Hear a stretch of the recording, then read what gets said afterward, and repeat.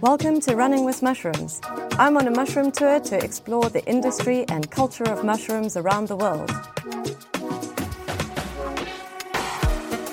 I'm Jess Jorgensen, a cultural researcher and strategist. I recently visited Nairobi in Kenya to start to explore the culture of mushrooms in East Africa, before heading out to various parts of Uganda and further afield in Kenya. In this episode, I'm exploring the complexity of the aid industry in East Africa and how growing mushrooms can help to build resilience and lead to positive social impact. I often talk about how mycelium leads me from one conversation to the next, and my guest today was no exception. Samantha Coaches and I met while I was visiting the team from Mushrooms Kenya at their lab, farm and incubation space in a leafy part of Karen in Nairobi. It was here that I learned of Samantha's NGO called Nourish All and the fantastic work that they're doing with permaculture and mushroom training in East Africa. I'll leave Samantha to explain what brought her to that particular mushroom farm, but I literally pounced on the chance to chat with her, and I'm so pleased to welcome her into the Running with Mushrooms tour. Originally from the States and now living between Hawaii and East Africa, Samantha holds an MBA from Columbia Business School in New York and a BA in economics from Vanderbilt University. She then went on to travel, living in various countries such as Thailand, and learning firsthand the art and skill of permaculture, gardening, and now growing mushrooms, which is why we're chatting today. Samantha then worked in the realm of conservation consultancy and ultimately is the founder of Nourish All. Today we're in Nairobi before Samantha heads to Kandui, which is in the Bungoma County of Western Kenya, to facilitate a food forest, permaculture, and nutrition training bootcamp. Samantha, thank you so much for coming to chat with me today. So great to meet you. Would you like to share a little bit more about yourself, Nourish All, who you are and what you do? Thanks, Jess. Yes, I am the founder of Nourish All. That's my most recent title. And Nourish All is a nonprofit that's focused on food security and livelihoods for vulnerable communities. My journey has been one through various career paths and countries, like you graciously shared.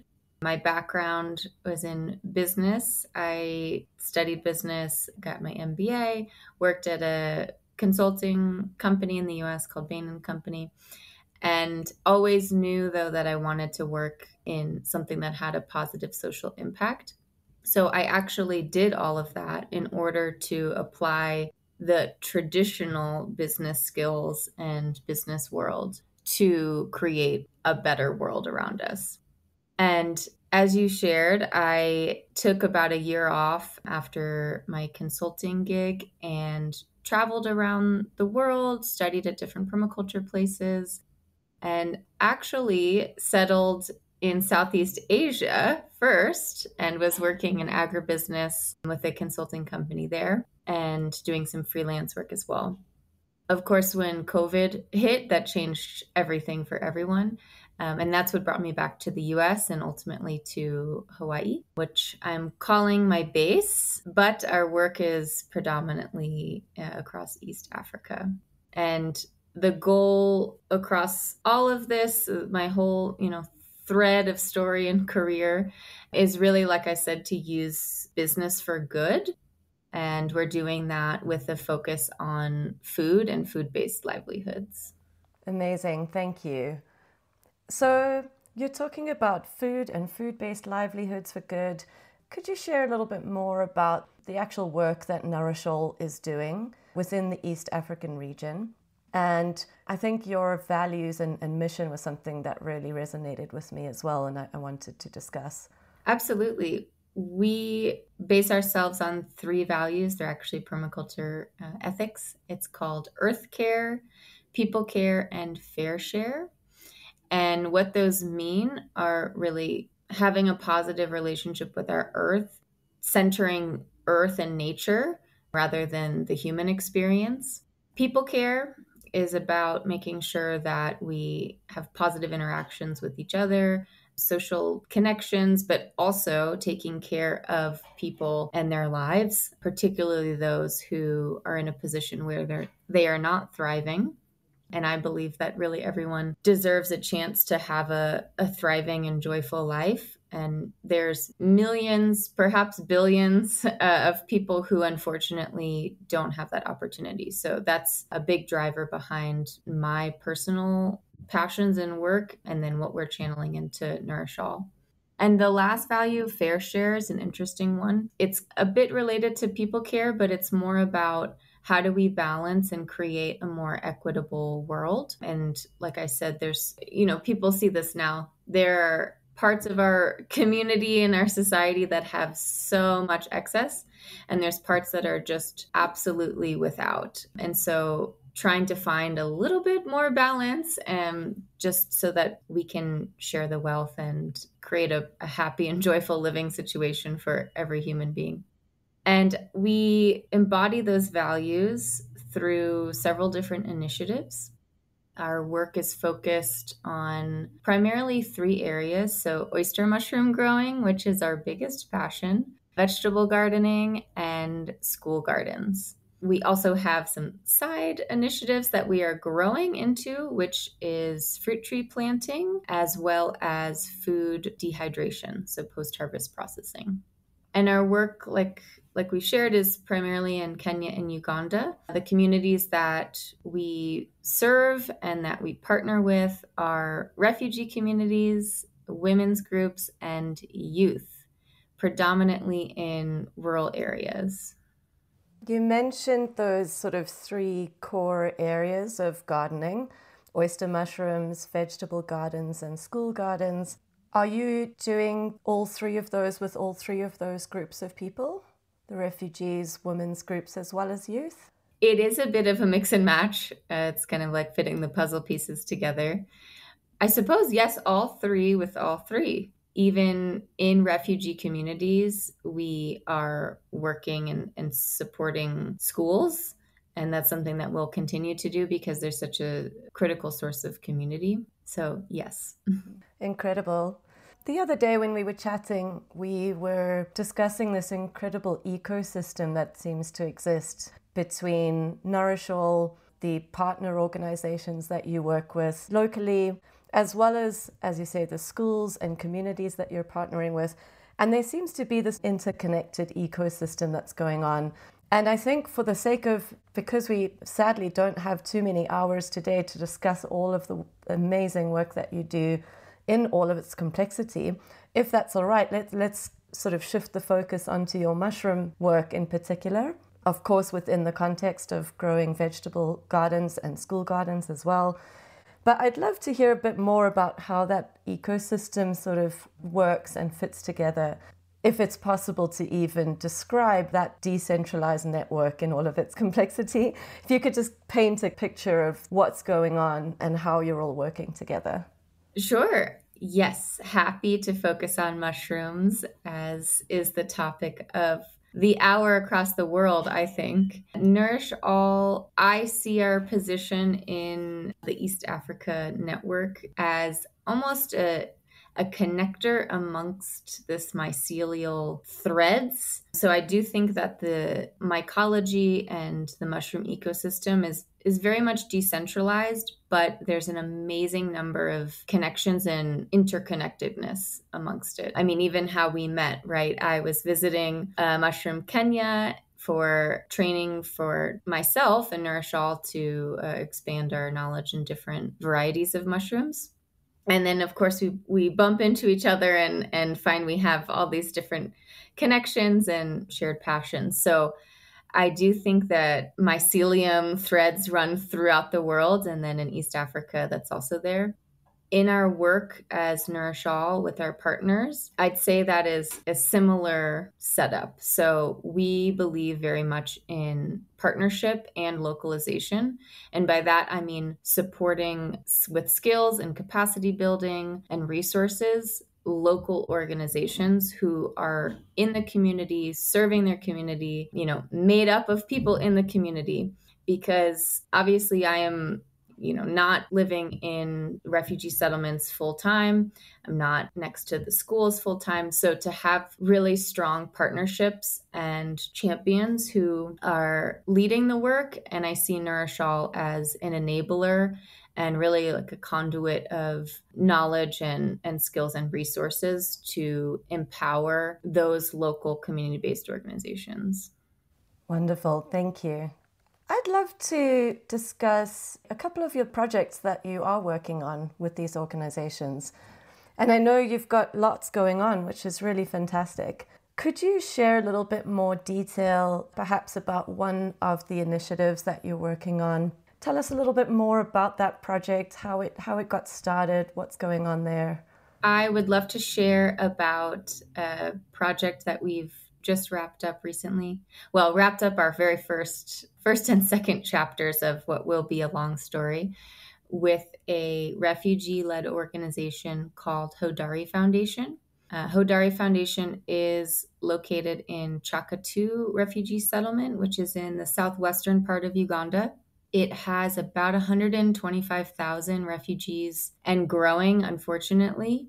They are predominantly Congolese, about 90% come from DRC.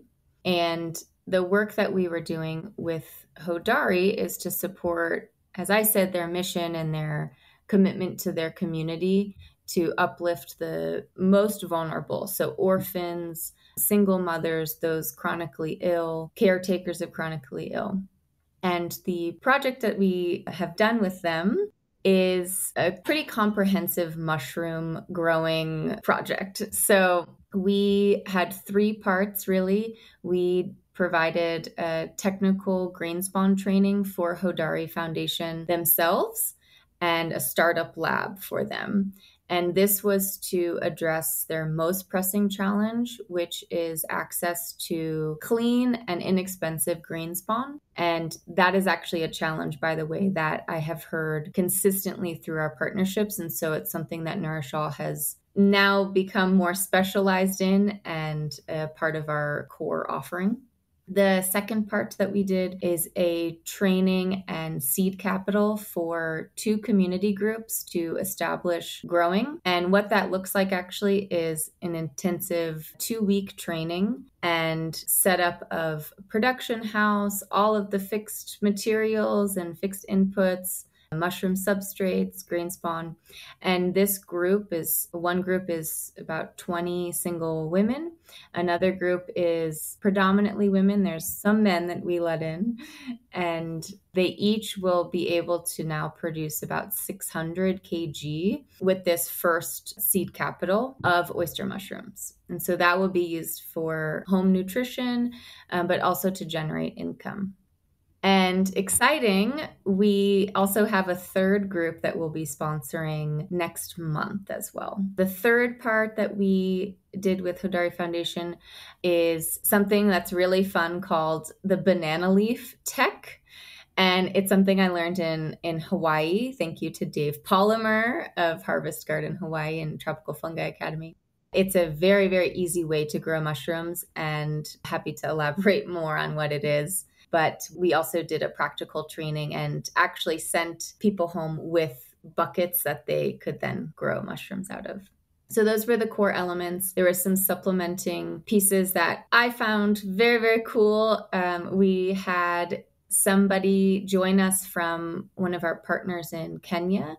It's called Nuru International, or Nuru Kenya is their country office. They support cooperatives in the southern part of Kenya, and they're very excited and interested in expanding into mushrooms. So somebody named George came from Kenya to join us for the training, and he's now brought that knowledge back to Kenya. So we're really, like I said, these mycelial threads, they are there and they're growing and strengthening. And then a last part that I'm excited to share soon is we produced a long-form tutorial video about this mushroom growing process with the community.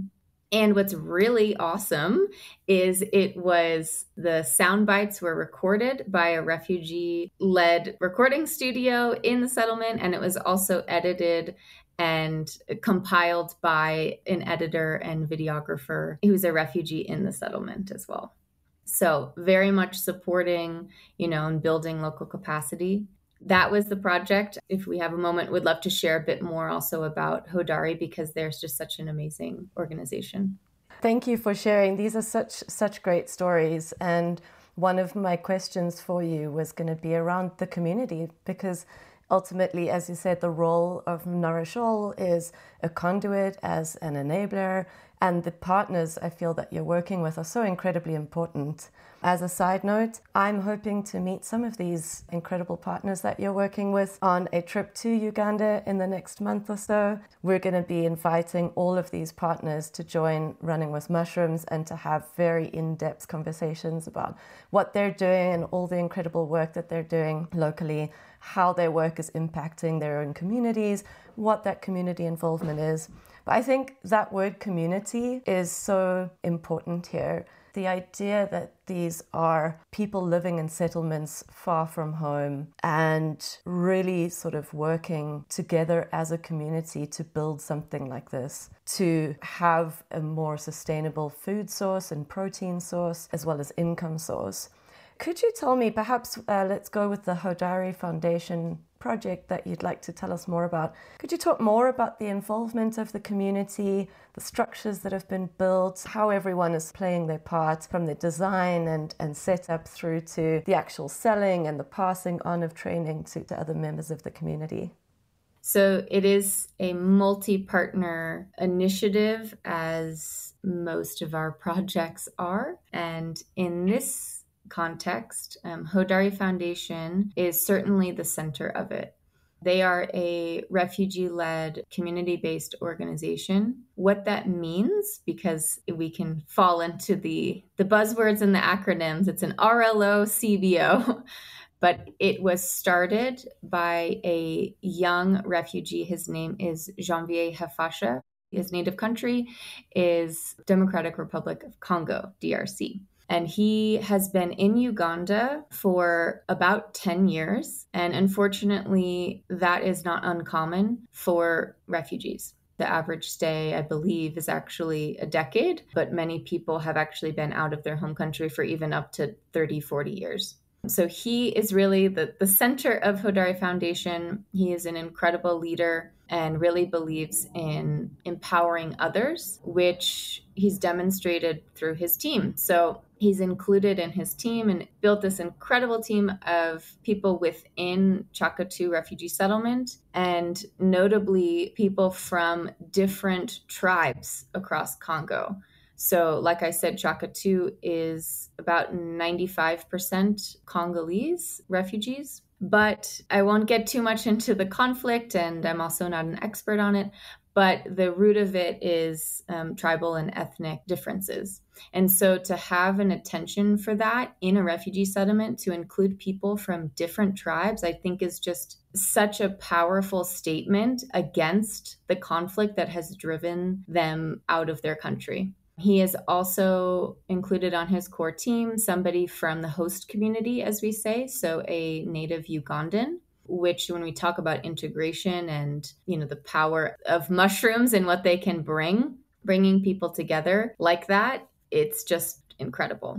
So Hodari Foundation is responsible for really the training. So Nourish All supports with materials. We also assist during the training, but Hodari is the lead trainer for the community groups. They organize and receive applications from groups who are interested in receiving mushroom training, which, by the way, we have a long list and a stack of papers on Janvier's desk.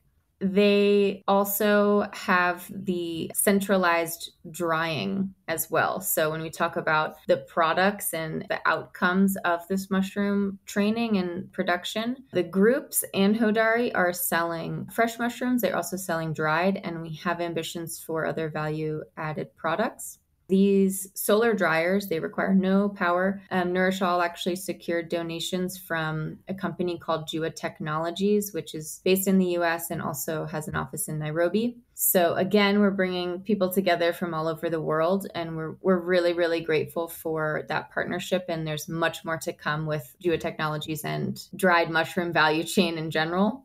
But so that's one of the partners who's involved. And the community, of course, is responsible for building the mushroom shed, as I call it. It's a grow house. It's a mud hut. They collect all the materials. They source the water. As we're doing the training, they oversee the process. One element is steaming the substrate for many hours. So they tend the firewood, and this is like a 7-hour process. So they're very, very committed. And then they're responsible, of course, when the mushrooms start growing, for harvesting them and selling them. Hodari Foundation, throughout all of this, is there as, a mentor. They don't just train the group and disappear. They visit, they send me updates, and they're really, really involved in building that community trust and the sustainability of this whole mushroom initiative. Amazing, amazing, amazing. There's so much wonderful stuff going on in there that I'd love to probe further on. But before I do, just firstly to say how wonderful to hear about projects like this that are working towards integration of a community of people that have been not only segregated from their homes, but segregated amongst themselves as a nation. So that's just wonderful to hear the work that Janvier and his team are doing. Could you tell me a little bit more about that value chain? You mentioned briefly that, mushrooms are being sold fresh as well as dried. Who are the customers? Are these mushrooms remaining within the refugee settlement? Are they spreading outside? Tell me a little bit more about how that value chain works and how this is sort of becoming a solid source of income for this community. As of now, there's 2 primary end products, I would say. So the fresh oyster mushrooms and then dried shredded mushrooms. They are being sold in the local market almost entirely, which I find both incredible and also not surprising at all. I mean, this is, like I said, 125,000 people. These are only 2 community groups. I failed to mention earlier that Hodari Foundation also, of course, has its own growing and a demonstration site. So they're also growing and selling in the community and leading the way on what that looks like.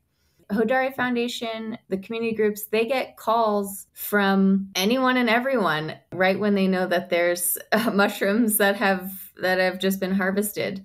A funny story is this group was transporting 13 kgs that they harvested just in that morning to Hodari's office to use the solar dehydrators to dry and preserve the mushrooms. This is about a 15-minute drive. On the way, they got calls and they sold 10 kg of the 13 kg that they were preparing to dry. So word spreads, it gets out very quickly. And so people in the community will both come to where those growing houses are, or they'll call, come to the office and will purchase the fresh or the dried. Another funny and amazing anecdote is somebody from UNHCR, which is the UN's High Commission for Refugees. They are the governing body or oversight body for refugees across the world. They picked interest in mushroom growing as well. We had, in the 2 weeks that Nourish All was in Chakatu, we had, I think, 3 or 4 just impromptu stop-bys by UNHCR to see what was going on, but also, hey, can I buy some of those mushrooms? So like I said, everyone and anyone is coming to buy. There are, though, big and achievable, I will say, ambitions to create other products. So dried mushroom powders, mushroom porridge, which essentially is like a mushroom powder, but supplemented with things like soy flour or cassava flour. And the purpose of this is to add to a porridge for children. Maize is a big part of the diet in East Africa, and it is not necessarily, the most nutritious to eat every day. And the vision is to have mushroom porridge be included in school diets and recommended through health clinics as well for young children, babies, and mothers. We also have products Janvier has seen and knows how to make, and we're working on getting the resources and capital to be able to do that, is mushroom wine. and also something called mushroom jelly, which I thought sounded horribly disgusting at first, but it's not edible. It's it's like a dermatological product. You put it on your skin. So that's where we're heading. And another, market that we're looking at is, of course, outside the refugee settlement. Like you said, there is a town nearby that has a heavy tourist population because there's a national forest there. And Kampala is only 4 hours away. So those are actually very accessible markets, particularly for these value-added dried products. And Janvier and I gave our first sample to a hotel in Kampala just before I left. So, we're already on our way. So cool to hear, and very much looking forward to tasting mushroom wine. I have tried mushroom beer. I've seen quite a few UK companies, for example, starting to create chaga lager and all sorts, but mushroom wine sounds great.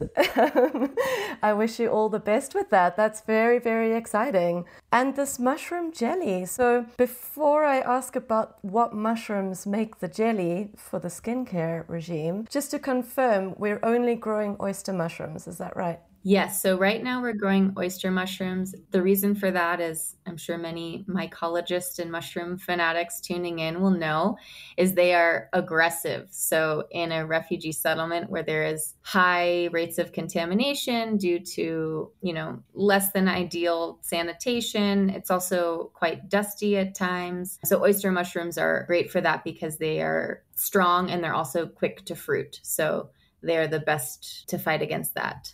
So is the mushroom jelly for the skin going to be made with those oysters as well? Apparently, I have not tried it yet. So Janvier is the brain behind this. He learned, I believe, actually it might have been Changwali refugee settlement, because like I said, there's a lot of, mycelial threads. So I believe he learned from somebody doing it there. And we also have one of our partners, Remwanja Rural Foundation, who has created some of these porridge and powders. And I think he's also done mushroom wine in Remwanja refugee settlement. So there's lots to learn and exchange between refugee growers. And that's actually going to happen. I'll put a plug in here for African Mushroom Festival in October. We are bringing together a coalition of these refugee growers to be able to display their products in a wider audience and then also learn from each other.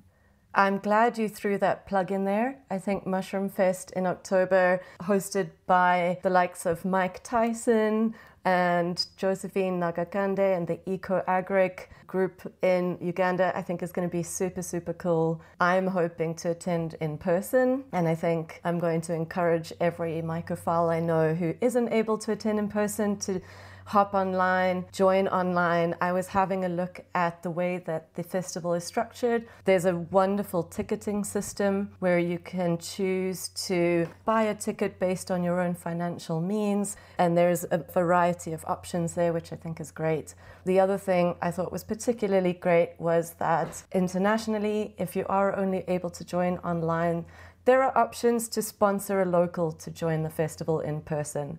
Those people attending are going to be part of workshops and training and education and talks and learning to grow mushrooms and networking with mushroom people. It just looks super, super great. So yeah, big plug for the Mushroom Festival that's coming up. I think oyster mushrooms, so back to the oysters, I think it's really great that, as you say, they're an aggressive species. They eat so many different things, and us mycophiles are known for sharing all of the different substrates that oysters love to grow on, from books to, old clothing and whatever. And from my short time chatting with people in Kenya, I was really pleasantly surprised at how much integration oyster mushrooms have with people's diets. How much people are used to cooking with them. They're a very popular mushroom. Alongside your button and chestnut mushrooms in the supermarkets, you will usually find oysters. And there are loads of small scale through to larger scale oyster mushroom growers in Kenya. Do oyster mushrooms have a similar kind of status, if I can call it that, in Uganda?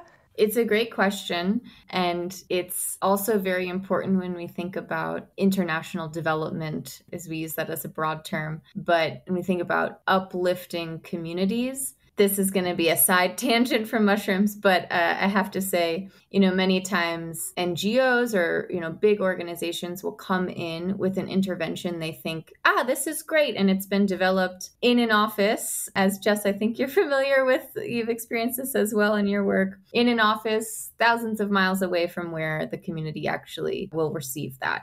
And it's just so important to have community centered at everything. And in this case, mushrooms very much are part of the culture in Uganda, at least in southwestern Uganda. I can't speak to the north.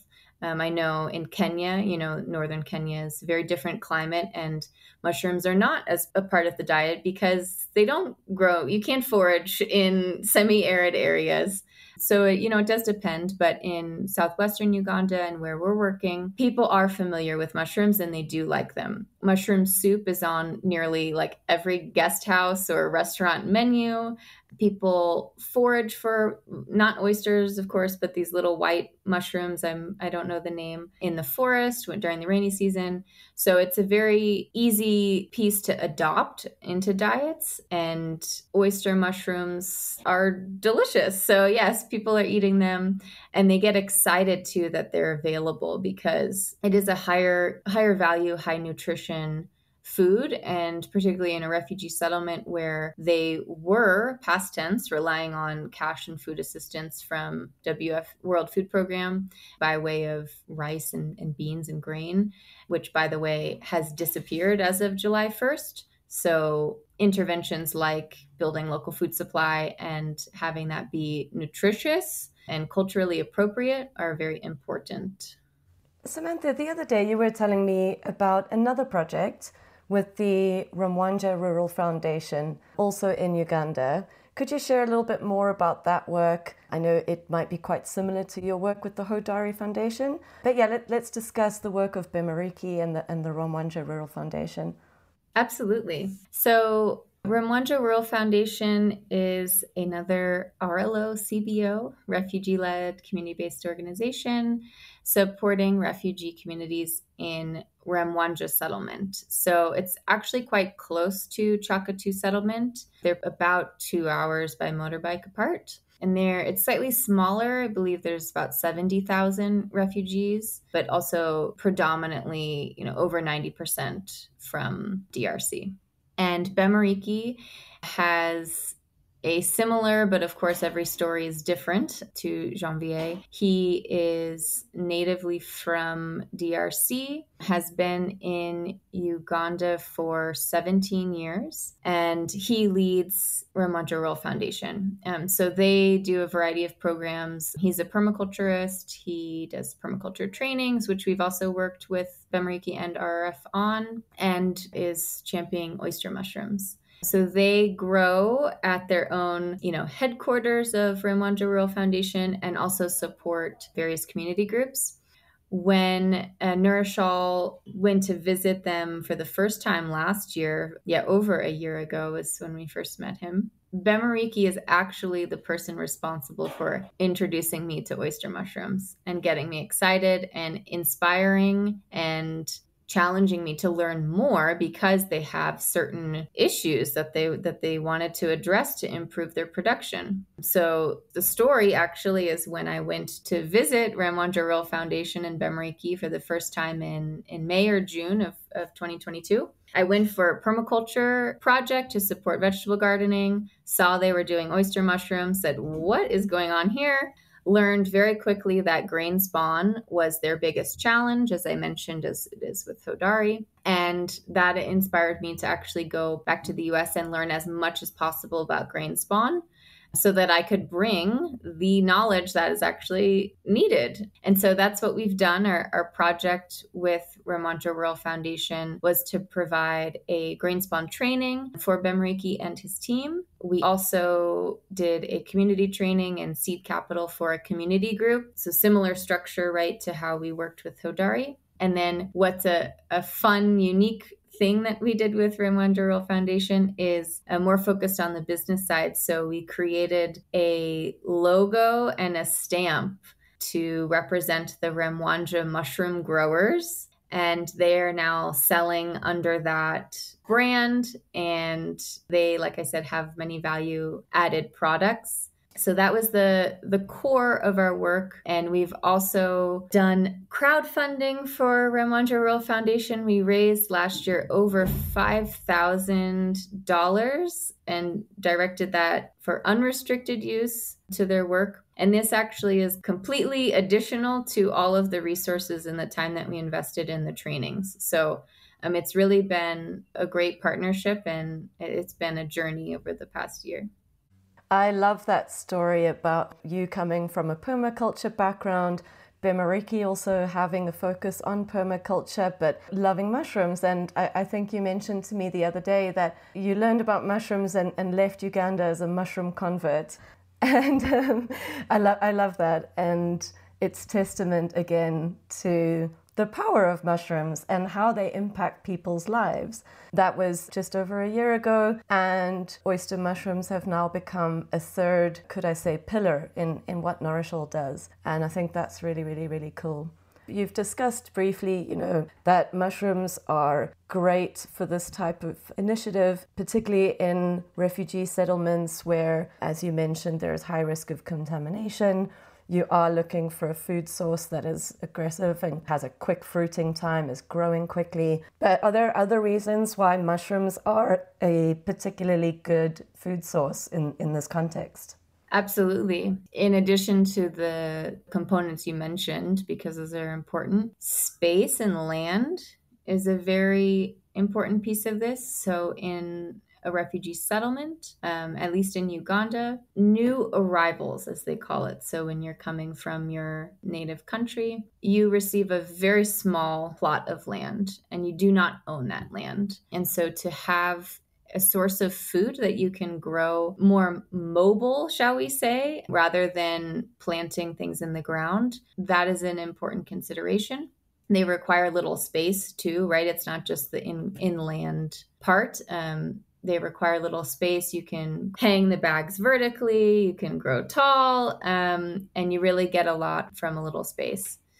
Nutrition is the second piece as well. So I mentioned before, diet and food diversity in a settlement can be difficult, even frankly, just the resources to buy food. It's hard to imagine, but refugees often come with literally nothing but the clothes on their back. And they receive in a settlement a tarp. It's either 6 or 8 poles, I can't remember, to erect that. And they get some kg of rice and a saucepan, a bowl, and a cup. So that's not going to last for long. And many people come from agricultural backgrounds. So to have a source of nutritious food is very, very important, particularly for women. About 80% of refugees in these settlements are women and children. And mushrooms are very, very good, especially for expecting mothers. We had a story where there was a woman who just gave birth and she wasn't able to breastfeed. And she started taking, she purchased mushrooms from Hodari Foundation and she started taking them every day. And she was able to breastfeed, I think, literally in 3 days. So this is really, mushrooms can be life-changing. Like in some cases, this is really critical need. So yeah, little space, nutrition. And also the third one is climate conscious. So using waste materials, using sugarcane bagasse, bean husks, rice husks that are often burned or just discarded. So creating waste to value chain is a really powerful part that more environmentalists should be paying attention to and supporting, mushrooms. 100% agree. I love that there are all these incredible, already prolifically available sources of substrate that are already so much a part of food culture and agribusiness and agriculture in East Africa. You mentioned the other day and earlier on the banana leaf tech. I love that oyster mushrooms love banana leaves. And so tell me more about that substrate. Is that banana leaf and bagasse mixed or just banana leaf? It is pure banana leaf. It is the most incredible. I have now taught this in the past 2 months to, I think, 6 different partners. And every time it gets the same reaction. Oh my gosh, is this for real? It is an amazing innovation. And so I learned this in Hawaii, from, like I said, Dave at Tropical Fungi Academy. And I'm just so grateful because it's so fun to share it across the world. You literally soak dried banana leaves in water and kitchen ash. So wood ash, it's very accessible here because a lot of people cook with firewood. If you don't have that, you can use lime. Then you soak it overnight, drain it. You take a bucket or a jar, there's lots of different receptacles, but one that has some sort of opening or you can poke holes. You layer the banana leaves with grain spawn. That's it. Incubate it. When it starts, it's ready for fruiting. When it becomes all white and colonized, you spray it with water to encourage the fruits. And that's it. It's amazing. So much fun. I mean, as a fairly average grower of a handful of species of mushrooms at home, including oysters, that is so exciting to be able to go out, grab some banana leaves from the tree because they're just everywhere, and grow mushrooms. How much fun. I love it. I love it. I love it. Yeah, and just so everybody who's not been to Uganda knows, bananas are a big staple in Uganda. It's called matoke. So they are literally everywhere. So when you think about, the easiest entry point for mushrooms, we want to see a mushroom bucket in every single home in a refugee settlement. And it's completely doable. It's so viable and such a sustainable source of substrate as well that doesn't need to travel from anywhere. Those matokes, by the way, are, as far as I remember, not a sweet banana. Banana is almost a bit of a misleading term, isn't it? Because they're a savory vegetable more so than a fruit. But yeah, a staple diet in Western Uganda, particularly around the Mbarara region, and lots available. There's so much fantastic work going on here that Nourish All is doing with Hodari, the Ramwanja Rural Foundation. One more very quick project. Would you mind telling me a little bit about your work with EcoAgric Uganda? I believe you've done some training recently with Josephine and her teams. So let's talk about that very briefly, and then I think we'll start wrapping up with some of the impact of these projects, some challenges that you've faced, and some solutions to those challenges. So yeah, let's talk EcoAgric. EcoAgric, I think many people tuning in will be familiar with Josephine Nakakande.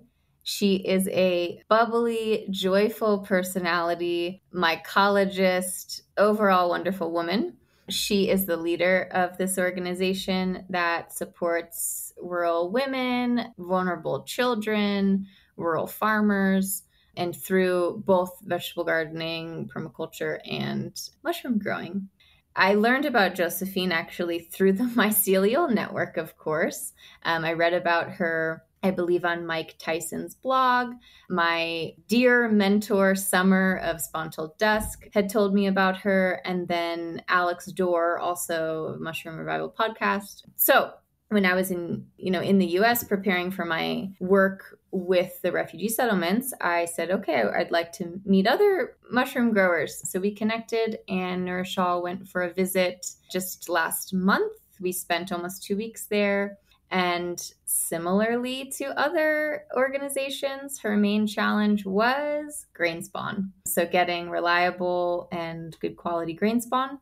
So Nourish All did a technical training and startup lab for EcoAgric, and that includes things like pouring agar, making spore prints, tissue culture. We did liquid culture as well, and provided all sorts of materials, an autoclave, syringes, gloves, agar powder. It was really like their, startup rudimentary lab. We also sponsored another community group. This was all women, older women actually, in a more rural area. And we did a training in seed capital to extend production with them. They had already done actually a first a first round of production. And then the third part we did our banana leaf tech, as I'm calling it, with EcoAgric, but then also a school that EcoAgric has started. So we did this with a bunch of students there. And it was wonderful. And we got to see their new mushroom growing facility, which they're building out. And that will be the host site for the African Mushroom Festival. I am very excited for the impact that all of this mushroom training, this seed capital, and the work that Nourish All has been doing with the likes of EcoAgric, the Ramwanja Rural Foundation, and Hodari Foundation. Very, very cool stuff. And I think as we've been talking, you've been touching on the impact that these types of projects have. Socially, for example, the impact that Hodari's work is having on not only the refugee communities coming in from DRC, but also on the host communities. You know, you mentioned earlier there is involvement of native Ugandan, and I wanted to find out if you could share some more insight around that. You know, is there some social impact here on host communities, and how does that impact the nature of the relationship between these refugee communities and their hosts? Absolutely. I think mushrooms really can be that connector. I mean, there's many ways to connect, but mushrooms really, they bring so much joy, right? And delicious food. So how can you say no to integrating and working together in that? What's amazing and is happening, and will actually many people will get to witness in October, is Josephine and EcoAgric is a Ugandan organization. They are Ugandan. They live in the host community. They're actually not very close to a refugee settlement, so they don't have that, immediate interaction with refugees. However, this coalition of refugee growers will be coming to her land and to EcoAgric's site, and she's very excited to have them and exchange knowledge and see, particularly around the value-added products, see what opportunities there are for her and for EcoAgric, and likewise for Hodari and Ramwanja Rural Foundation and other partners we're bringing. Of course, they'll learn a lot from EcoAgric and how they're growing and what they're doing. And then in the immediate host communities, there's ambition and a vision and a hope for creating community groups that are actually a mix of refugees and host community. And so that eventually there's that closer tie. But if I'm honest, it's not happening right now. But I do think that it can, and it would be a great initiative to bring about that social connection and social impact. That's really, really, really great to hear. It leads me to think about, this whole idea of the refugee as an identity. This is a particularly tough topic to discuss. And coming from Europe and engaging with international communities, and please forgive me if this feels a bit unfair, but I feel that there is a perception of refugee as an identity. And I feel that can become quite dehumanizing. It can lead to international stakeholders or companies or organizations not taking refugees seriously. It can lead to people ignoring the incredibly important plight of people who have been displaced from their homes.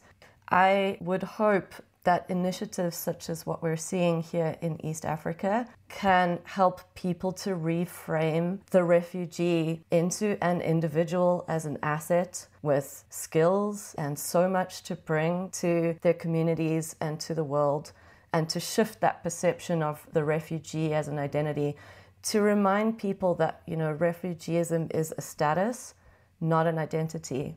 And that these are incredibly important people that we need to be heroing and working with and valuing. And I'm very grateful to Nourish All, to you, for sharing these stories. So hopefully we can start to play a small part in changing perceptions around these incredible people. I love what you said about we need to be heroing them, because we really need to be, and we need to be amplifying their voices and their stories, but in a positive way. I think we hear about refugee crisis, and of course it's extremely important to understand the reason behind why they're forced to leave their home countries, what they face as they journey as a refugee status. But that is not the full story. Like, that is not where the sentence stops, right? Refugees bring value. They have worth. They have incredible courage and resilience and perseverance. And they also they're humans, right? Like, they have challenges in life just like the rest of us, but their life is harder. And there's so many people that I've met through our work who just are the most joyful and incredible leaders. I've learned so much actually from Janvier in delegation, empowerment, diversity, running a business. So I've learned mushrooms from Bemariki, right? Like, my story, Nourish All's story, a lot of it is rooted in my experience with refugees. So I have a lot to thank for them. And I would love to see them, like you said, as an asset, not an identity, because they absolutely are assets. Wonderful. Samantha, let's talk about the future of Nourish All mushrooms and East Africa. Where do you see yourself in 2024 and beyond? And beyond Nourish All as well, what would you like to see happen in the future of the NGO community and how they interact with agribusiness, permaculture, and mushrooms in East Africa in the future? Well, we have big ambitions. Our greatest vision right now is establishing a mushroom cooperative across Southwest settlements in Uganda. And it's happening. This is not a pipe dream. This is happening. And so over the course of, the next year, 2 years, we'll see increasing knowledge and supply that is grown by refugees across the settlements in Southwest Uganda, 5 in particular. And that covers about 500,000 refugees. Of course, we won't be serving all of them individually, but that is a third of all the refugees in Uganda. So this can be a really, really powerful initiative and impact a lot of lives. Nourish All would love and is actively building with these community-based partners this association of refugee growers, creating refugee-made products that would be for sale across the settlements, outside of the settlements, and more importantly, this would establish a nutritious, sustainable source of food within the settlements as well. So again, business for good. There's, of course, generating income is important, but food security as well. This is a huge portion of it. So that's one ambition for Nourish All's future. Another one, actually, we're shifting to Kenya. We'll be visiting Kakuma camp later this month. Uncertain if mushrooms are going to be a good intervention there because of the weather, but in other parts of Kenya, we are working with partners to establish cooperatives, diversify their foods that they're working with, and create what's called a decentralized drying. And this is part of an initiative called Pamoja Initiative with our partner Jua Technologies. So it will be to create dried mushroom micro enterprises to support people across Kenya as well. And then a third one would be urban growing. We have a partner that we're exploring in Nairobi, actually, to support refugees who are settled in Nairobi.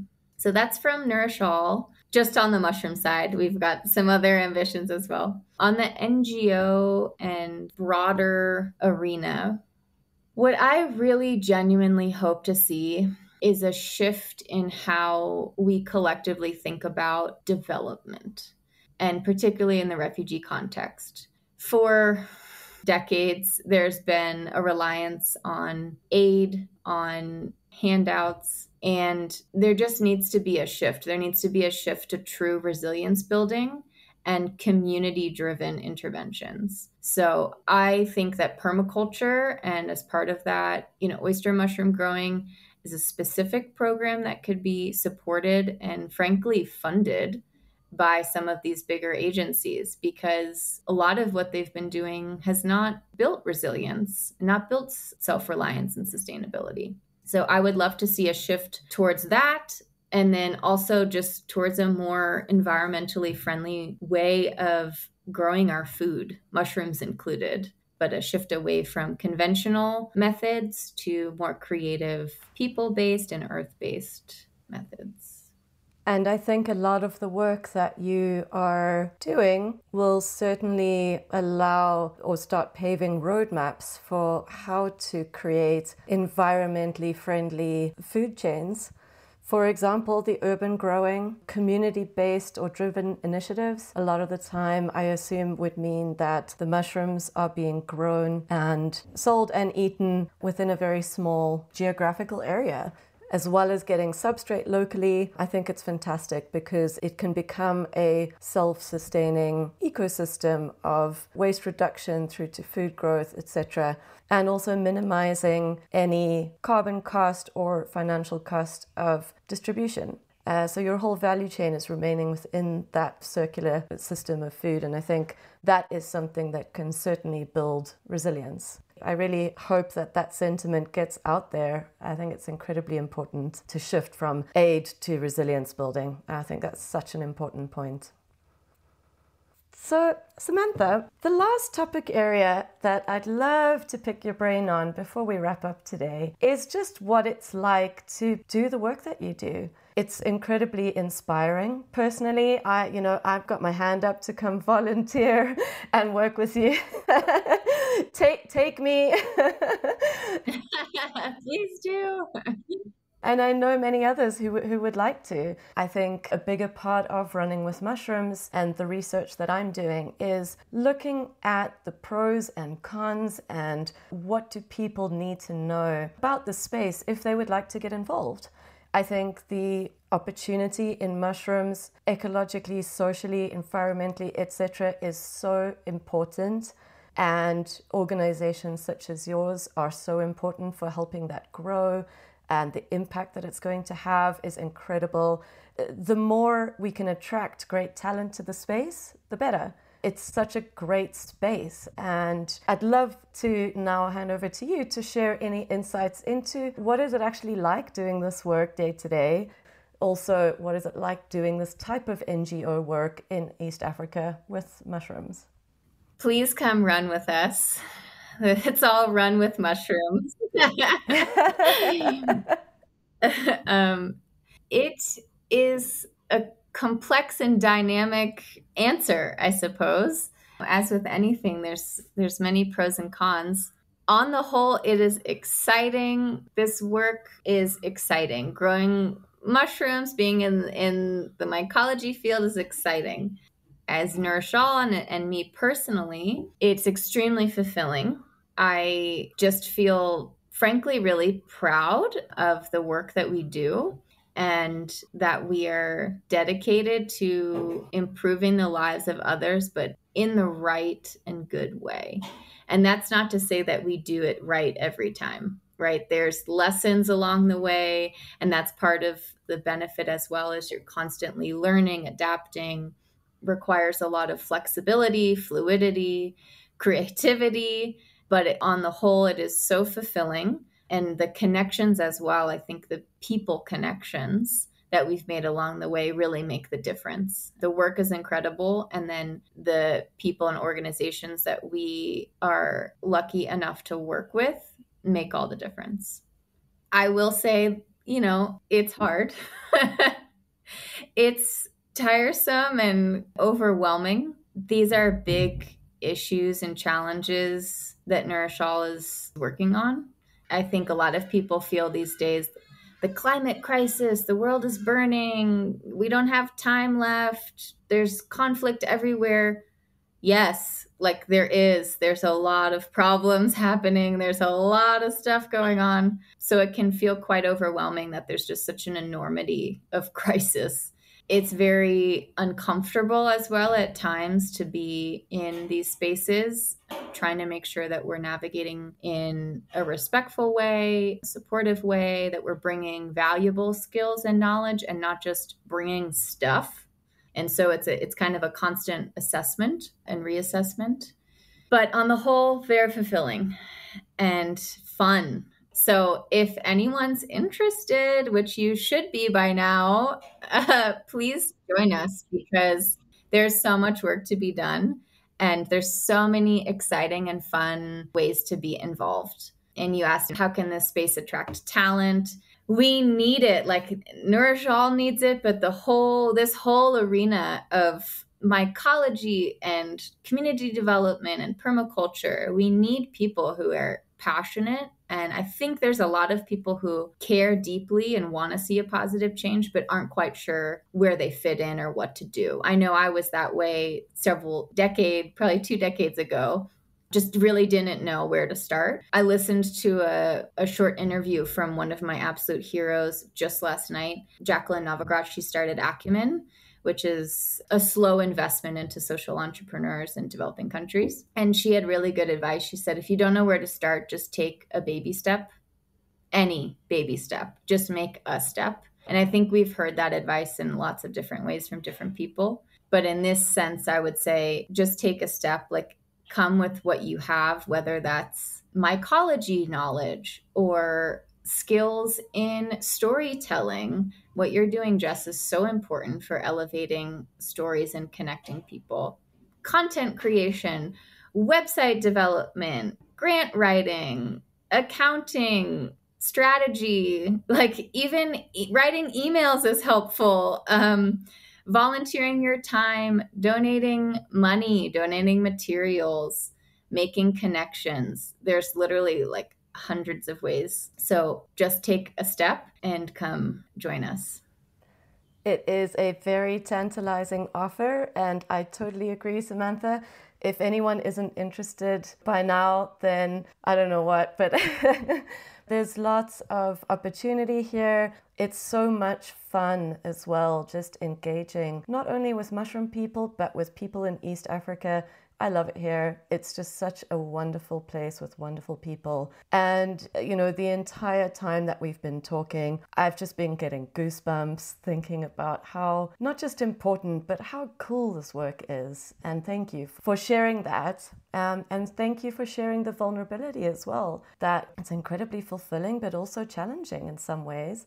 But I think nothing that is so important will ever come without its challenges. And I think those challenges will help us really make the most of this work and really understand it properly in all of its complexity, which is really important stuff.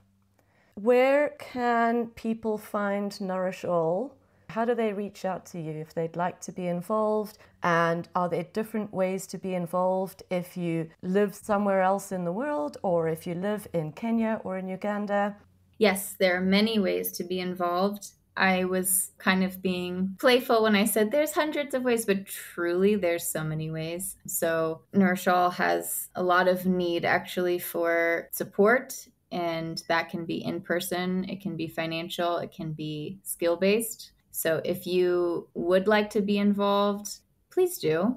You can reach us at nourishall.org, and our Instagram is nourishall.org. My personal Instagram as well is samantha.coaches, and I share stories on there as well. If you have skills, particularly around content, we have many stories that have yet to be told. I'm very grateful to you, Jess, for getting these stories out there, and I'd love to be able to share more virtually. We also have, frankly, a need for funding. We have many groups that are waiting for support and lots of ambitions, as I shared, and those don't come without need of financial or other resources. So if you like grant writing, if you like fundraising, that's also a very helpful skill that we are looking for. So you can reach out to us at our website and also learn more about what we're doing there. Thank you so much.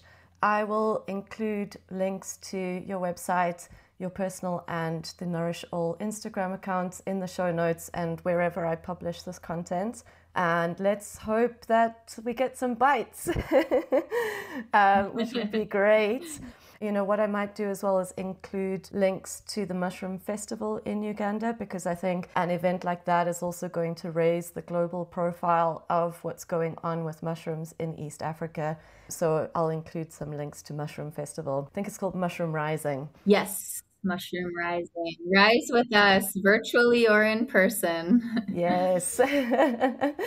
Awesome. Samantha, I'm subjecting all of my interviewees to this cringeworthy question at the end of our interviews, but you can't be engaging in the world of mycology or mushrooms without encountering some kind of metaphor or just play on words or just a fun way to engage with mushrooms as it relates to how we live. And I wanted to know if there are any mushroom metaphors that resonate with you. So hopefully this answers the question. I don't know if it's exactly a metaphor, but I feel like these mycelial threads are real. And they're not just happening underground, but they're happening, or maybe they are happening underground and they're magnetically pulling us towards one another in some weird mushroom way. I like that. But I really feel that mycelium has led the way for me, for our work, and has made so many inroads and just bizarre connections that you could not make up. Even art, like I mentioned, ours, you just couldn't write that into a story. People I've met in Hawaii, people I've met in Europe, in East Africa, it's like there's this interconnectedness that is unbreakable. So I think we all are just one big mycelial network. And when you jump on to the mycology train, then you get pushed around and connected in that world. Yeah, there's no stopping it. It's a force to be reckoned with. So thank you. I think that does count as a metaphor, and it's one of the most exciting things about engaging with mushrooms is just becoming part of that mycelial network. Well, Samantha, thank you so much for coming to chat with me today.